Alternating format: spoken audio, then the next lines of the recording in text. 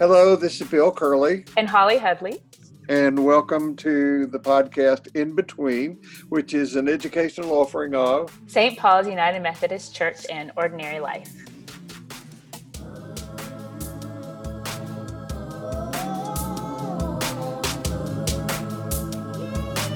I'm going to open on Sunday with referring to Sarah Grant's book. And how I found it and what it's meant to me. I've gone back and looked at some of it this week because I wanted us to begin Sunday with the line that you used last week and that you and I both have used a lot in love, and that is the line, "It is not the way because Jesus walked it. Jesus walked it because it is the way." Right. And so I wanted to continue talking about our being guided in creating these talks by using the Lord's Prayer. And the phrase that we would be up to this week is the one that says, "Hallowed be thy name." Mm-hmm. And what in the world does it mean to hallow anything? Well, in Harry Potter, there are the Deathly Hallows in the Lord's Prayer. Yeah. Hallowed I didn't remember that. Yeah. What are the Deathly Hallows? The Deathly Hallows in Harry Potter are the wand, the invisibility cloak, and the time stone. Mm-hmm. And if recovered, each one has its own powers.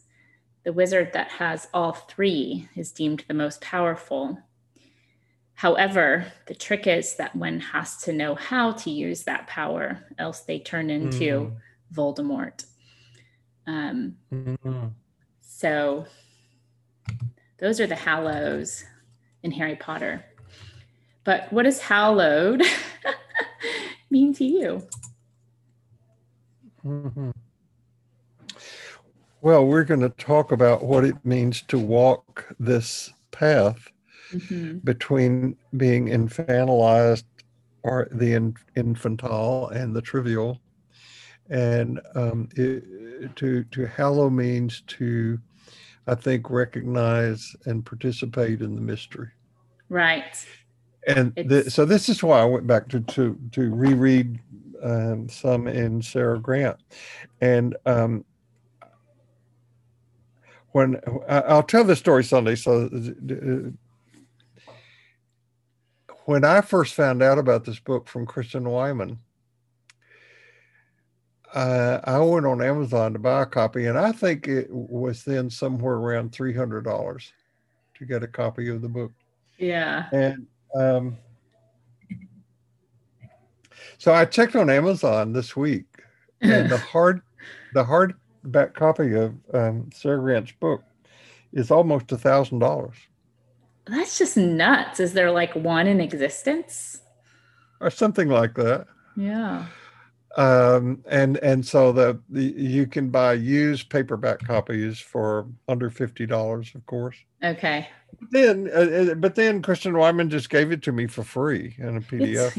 And then you shared the wealth and forwarded it to me. And I'm going to say, I don't know whether I'm going to get into legal trouble for this or not, but if anybody would like a copy of Sarah Grant's book, if they will email me, I will send it to them. Well, I think copyright law just says as long as you're not using it for personal gain to make money off of it.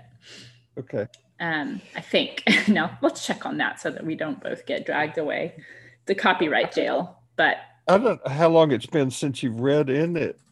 About a year. But yeah. All right, I want to read you this couple. I don't know. I have not taken the time to look this up, so maybe while we're talking, one of us could do it. All things hiddenly to each other linked are, so that thou canst not stir a stone without troubling a star. Mm-hmm. I love that. I love that too. That is, I think, an original poem by Frances Thompson. So she's quoting someone, I think. I didn't make that in my notes. Yeah. But it's so, this that speaks so much to that truth of interconnectedness, the butterfly effect in physics, right? If a butterfly flaps its wings in one place, it can have the ripple effect of a tsunami in another. And this is just the way of the universe, this interconnectedness. It is, I said something about humans being in exile from that way, if you will. And what does it mean to come home? What does it mean to sort of embody that interconnectedness? And I want to land somewhere between the ideal, or maybe I should say naive, of like, if we just embody this, we can all get along. And the realistic, what is realistic? Because growth and change and evolution is real in the long span of time and in our own lifetime. And we will hurt people, and we will be hurt, and we will sometimes feel disconnected. I suppose paradox invites us to know disconnection so that we may also recognize connection.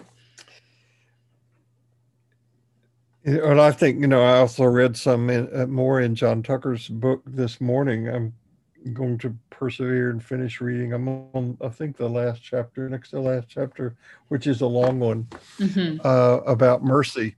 And what John says in the book is that we are inevitably and unavoidably connected to everyone. That there's no way to make a move that does not have both positive and negative consequences in the world. Yeah.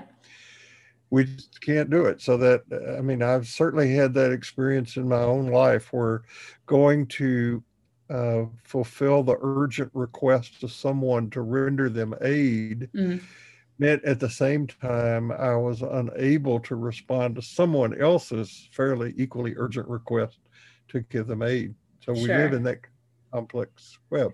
But the thing that got me started about this week's desire to talk about walking the path is that one of the things that has happened in the history of all religions, but especially Christianity, is that the life has been drained out of the religion by getting caught up in these squabbles about doctrine and ritual. Yeah. And that's what I want to try to avoid. That on the one hand, we create a society of people who don't grow up. Yeah. Which Daramuda Muraku talks about in his work. Yeah. So we infantilize. I just think that the whole notion in the church that you and I both got exposed to growing up is this need to be born again. That's right. Right. It seems like the church spends more time thinking about who doesn't get to be included than who does. Right. It's just, that's where it just is like, come on. But, it's interesting because when you first texted me the title for this week, I read it as Between the Trivial and the Infinite. And I thought, wow, that's a pretty big expanse we're going to cover on Sunday. But that's what I was sort of thinking along the lines. And then I reread the text and was like, it's in the infantile. So I'd love to know how you're perceiving between the trivial and the infantile. That seems like a much narrower margin of discovery. Well, the fundamentalism that I'm wanting to battle, fundamentalism is a reaction to ever widening horizons. So that's a more polite way of saying that fundamentalism is a reaction, is a fear reaction. It's completely fear. Yeah. But I want to try to find a gentler way to say it. Living in this huge space between the no longer and the not lit, one of the comforting directions to go is that of, I need a father figure. I need somebody to tell me what to do. I need certitude. I need the illusion of security. That's infantile. That's an infantile response. And the other response is to say things, oh, it doesn't matter. It's the way that gets translated in social justice issues is just be patient. Just wait. Gosh, yeah. Just you cannot expect to accomplish this overnight. Just take it easy and go watch TV. And who says that, by the way? Who are the ones saying, just wait, your time will come? The ones in power are the ones who make the rule. Yeah. And, one of Martin Luther King's points during his work was the oppressor does not get to set the timetable for the oppressed. And, that's where he wrote his whole fierce urgency of now, from that standpoint of the timetable is past. We need to embody this moment and move forward. So I just wanted the open Sunday in talking about the fact that though we create these talks and offer them, we're trying to say the unsayable. Yeah. I'd really challenge us one Sunday to just sit in silence for 45 minutes.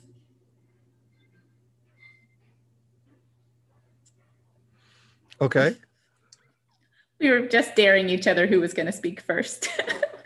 I'm kind of kidding, but you know who John Cage is? He's sort of a postmodern pianist, composer. Yeah. I know that piece of music. Yeah. One of his pieces of music was a symphony of silence. And the way that it works is that every, I think, 4 minutes, a little ding goes off and he flips a page and then sits again at the piano. A little ding goes off, he flips a page, sits again at the piano. And there's a lot of grumbling and coughing and movement and in the audience. And my takeaway from that is, A, there is no such thing as silence. B, the symphony is in the room. The symphony is the sum of all the parts, right? All of it kind of in some ways likens to the movie with Derek DelGaudio, that the magic was what happened in the room. It took the whole room for that to happen. Yeah. I was going to say something about patriarchy, you men get a bad rap and for sure, toxic patriarchy has really done a number on our systems and societies. It's created a kind of domination system in which we went from more lateral societies to more top-down societies, mostly run by men, and women abide by the patriarchy too. That's the sort of idea of complementarianism within the sort of evangelical and fundamentalist movement is an abidance of patriarchy, a belief that whatever my husband says, I will do. And please note my sweet Southern accent when I lapsed into my complementarianism role. But, it's so interesting to me how we somehow lose the ability to think for ourselves in that structure of domination and patriarchy and fundamentalism. That is the infantile response. Right. Now, the trivial response is to approach something like sacred mystery with the attitude of, oh, I got this, I understand this. Or I have accepted Jesus as my personal savior, therefore it's done. the transaction is completed. Mm. So I want to read you a quote from Sarah Grant's book. Now, forgive her for her sexist language. This woman was amazing. The more I've gone back and looked at it, at the book and what she wrote. Yeah. Here's this young Scottish nun who goes from Scotland to India. Yeah. To become a Hindu. Yeah. I don't think she intended to, though. No, she did not. She did not. But what she realized was that it was an inevitable journey. Right. This is what she wrote.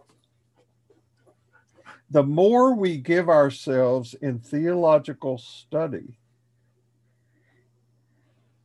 the more God gives of himself in contemplative prayer.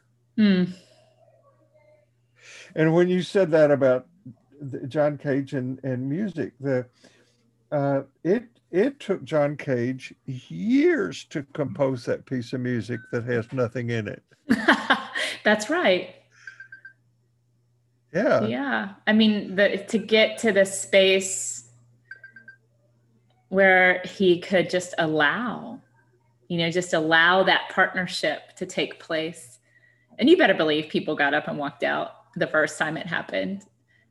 But then it became a sort of, then it became kitschy. Ooh, did you see John Cage's Symphony of Silence? Ooh, yes, I did too. And people talk about it without really understanding it and kind of just to be in the in crowd. And then maybe it landed, right? It landed on some people. It landed with this kind of like, oh, that's the symphony. And I think that that's also emblematic of how shifts occur in our culture. I think about, we're such a commercialized culture. We're such a culture of like not wanting to be left out. I want to be part of that movement. I want to buy the cute yoga pants and go to the right yoga studio and do my yoga. And I'm waiting for, so to use the example of yoga, I'm waiting for the shift into the practice of yoga, not just the transaction or the commercialization of yoga. But how can we really just let it sink in?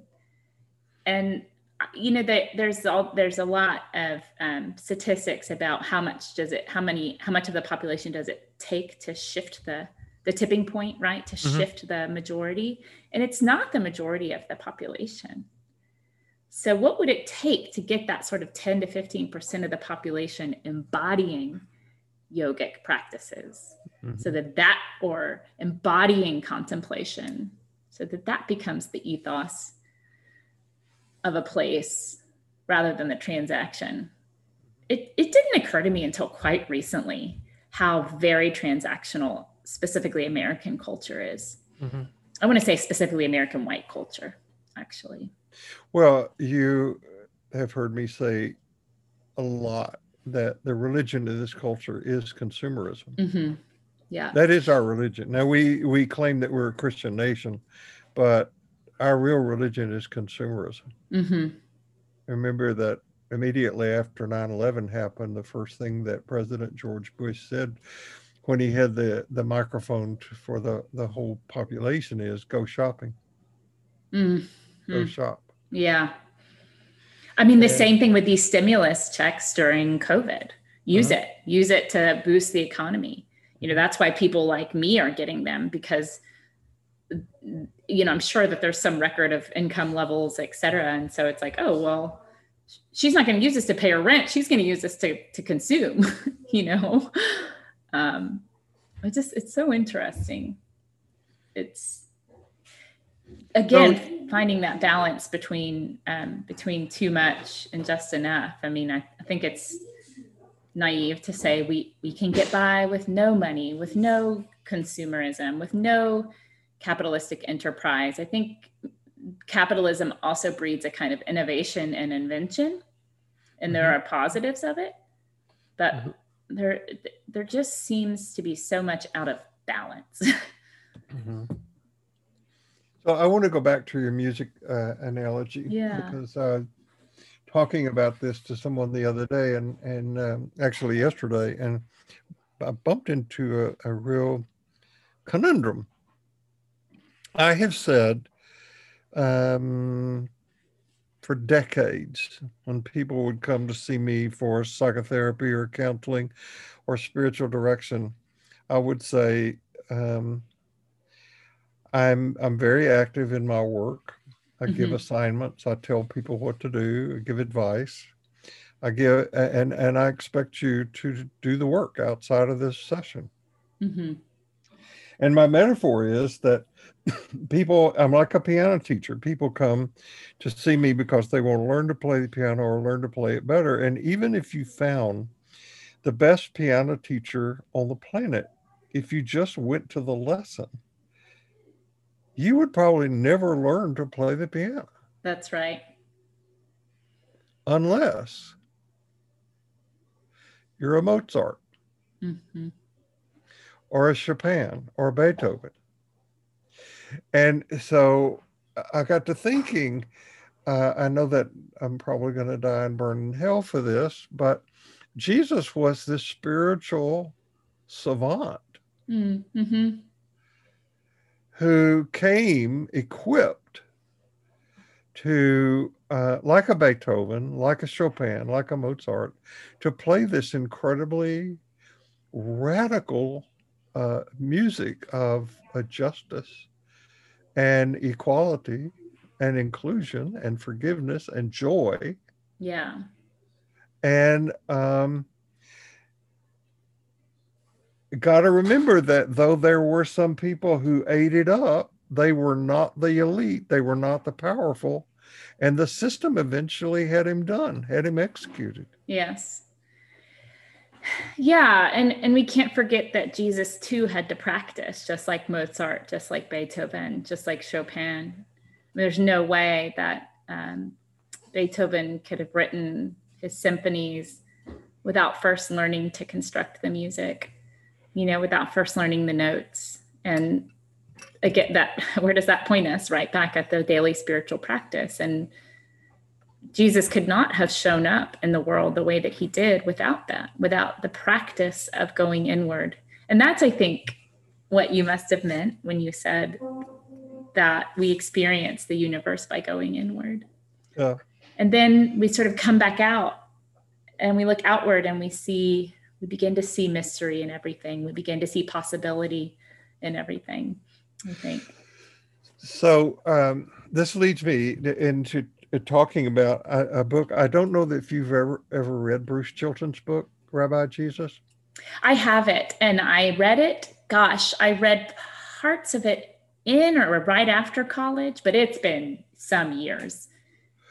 So Bruce Chilton is a member of the Jesus Seminar. Yes. Yeah. He frequently around Easter and Christmas time, you'll see these programs on the History Channel show up about the real John the Baptist or the real Jesus, or it's something related to that. And very frequently, Bruce Chilton is one of the historians who is quoted in these videos. He is a brilliant scholar of history.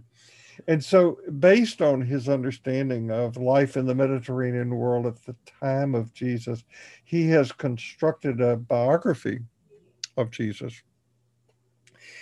It is unlike anything you will ever read about Jesus, because it really shows Jesus as this 13-year-old guy who leaves home when he's 13, which would have been not that unusual in that world. I mean, the life expectancy was early 40s. Right. Young women got married at 12, 13. Young men married at 16 in that. And so Jesus grew up in this relatively poverty-stricken area, part of the world. Tribalism, meaning the family unit, was incredibly important. Belonging, keeping the belonging system going, was important. He goes to the temple and experiences this ritual baptism, which is not as we understand baptism. It's a full body immersion that one does by oneself or on one's own. Nobody administers it to you, and it's a repeated dipping in the water and coming up and dipping and coming up. And Bruce Chilton says this became a mystic ritual that Jesus participated in by becoming a disciple of John the Baptist for a number of years. And he became an ecstatic. He became a mystic. I mean, we might say a nutcase.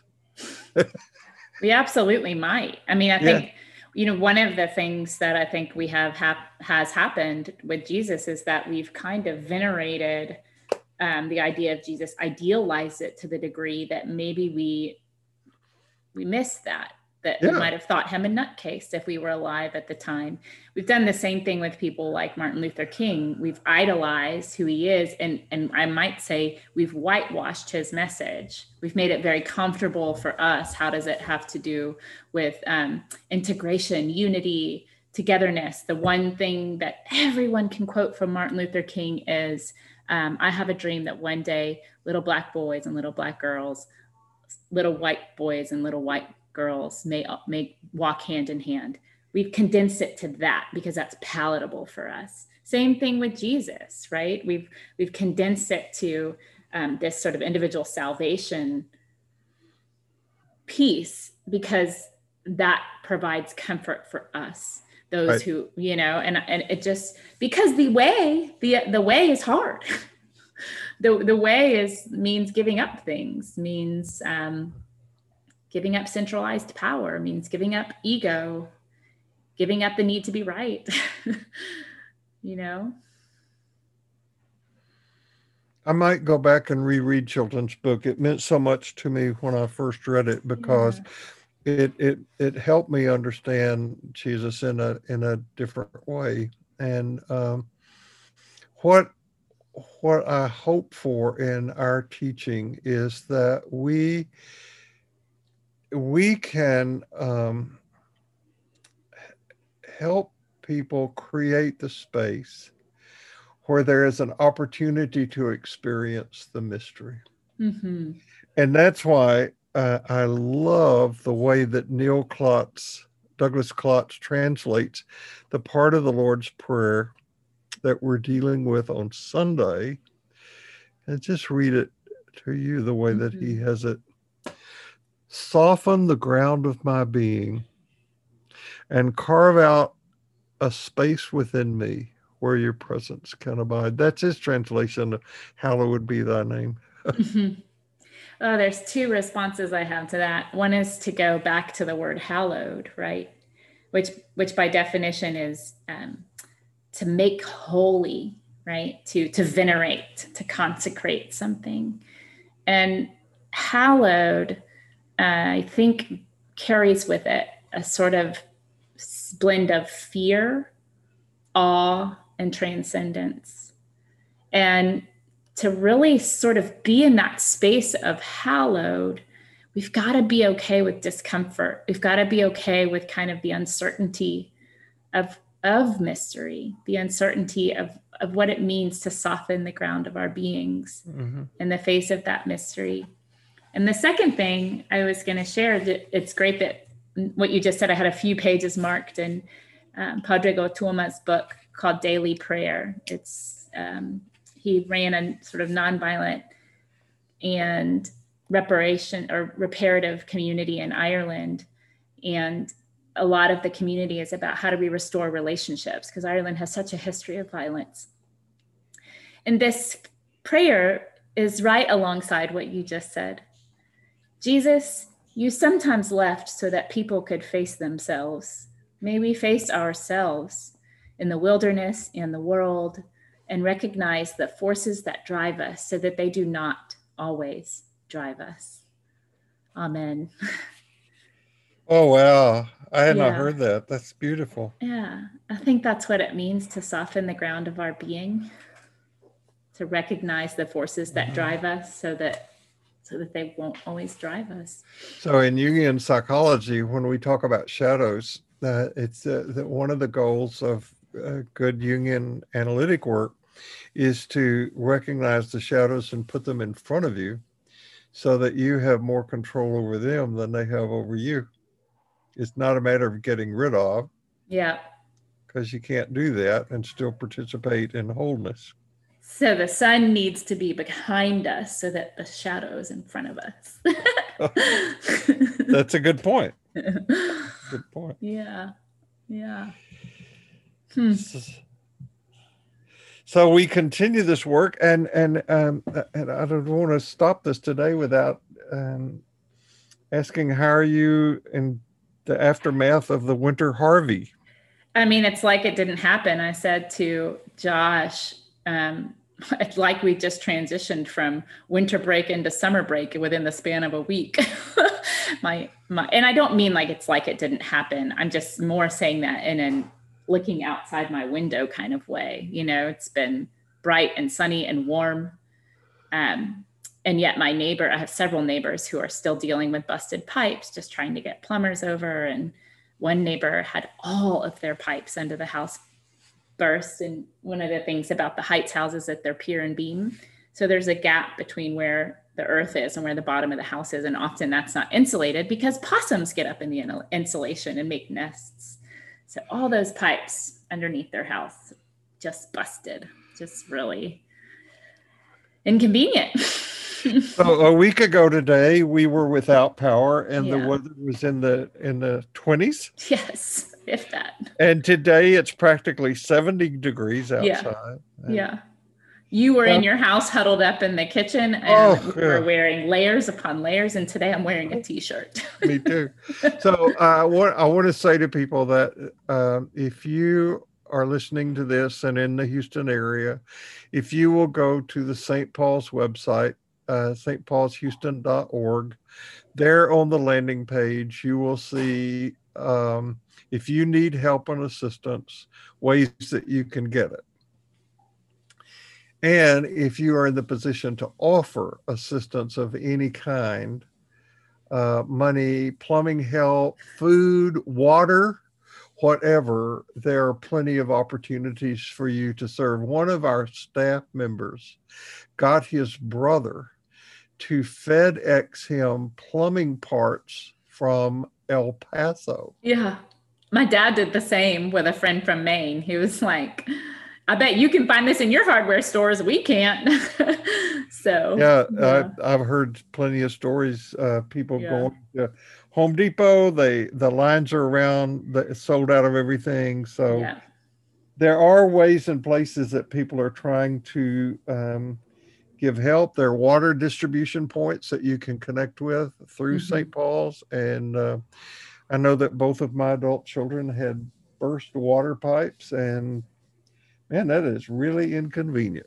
It is. We're so accustomed to, I mean, I really love warm water and I really love indoor plumbing. So it's an ego desire that I would like to not do without. And, you know, but there are parts of the world that don't have those luxuries. So I think it's helpful to be mindful of that too.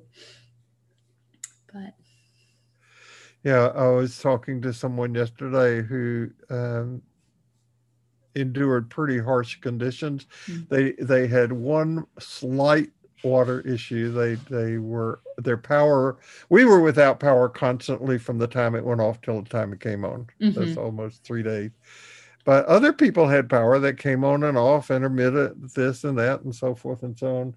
Anyway, during the midst of his ordeal, he said, you know, we're not living in Afghanistan. Even so, Texas came across as a third world country. Definitely came across as needing to fix its issues. Oh, we got so many issues that we need to fix. I saw a funny cartoon that said, my senator went to Cancun and all I got was this lousy t-shirt. I thought of the Will Rogers quote about we have the best politicians money can buy. Oh, it's true. Yeah, also true. Okay. Well, Oh, and John Tucker. Don't forget to sign up for John Tucker. John Tucker, we have people, the registration is open. People are already signing up. And, I know that I have a tendency to harp on and nag people about a few things. Having a daily spiritual practice is one of them, and reading John Tucker's book. I'm honest when I say reading that book is going to challenge you. It is not an easy read. You got to use your brains to read it. But it's the theology of the future. Yeah. Because he is acknowledging the philosophical grounding that opens us up to the truths of evolutionary cosmology. And that's the future, folks. That's the future. It's not only the future, it's the always has been. It's just that we sort of need to lean into it in a really deep and spiritual way. I am embarrassed to tell you how long it was that I continued to use the phrase the new cosmology. I'm sure I heard somebody else use it. Of course, it's a very popular term, but the recognition is new to whom? All right. Right. Yeah. Not to God. Yeah. Not to Native Indians, not to people whose culture centers around this. Oh, by the way, mm-hmm. I meant to tell you, somebody in California who listened to our class last Sunday emailed me and said, "Have you and Holly seen the Disney animated film Moana?" Moana. Have you seen it? I have. It's lovely. You sent me that email, and it's about wayfinding. She's a Polynesian young girl who wants to learn the trade and typically is passed from father to son.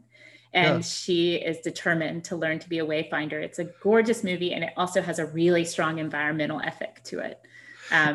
It casts this growing female as a hero figure. Yeah. Without falling in love. There's no love interest in the movie. It's wonderful. I loved it. Well, actually, the love interest is between her and Mother Earth. That's true. Mm-hmm. Yeah. It's a beautiful movie. It's a movie. I recommend it. Yeah. It's been worth it. I got Disney Plus after Sherry had her brain surgery so that we could watch Hamilton, and I've kept it because of these kinds of films. It's just wonderful. Yeah, there's some okay. I have to go now, and you do too, and we'll be back on the air next time. Sounds good. Okay. Thanks for joining us.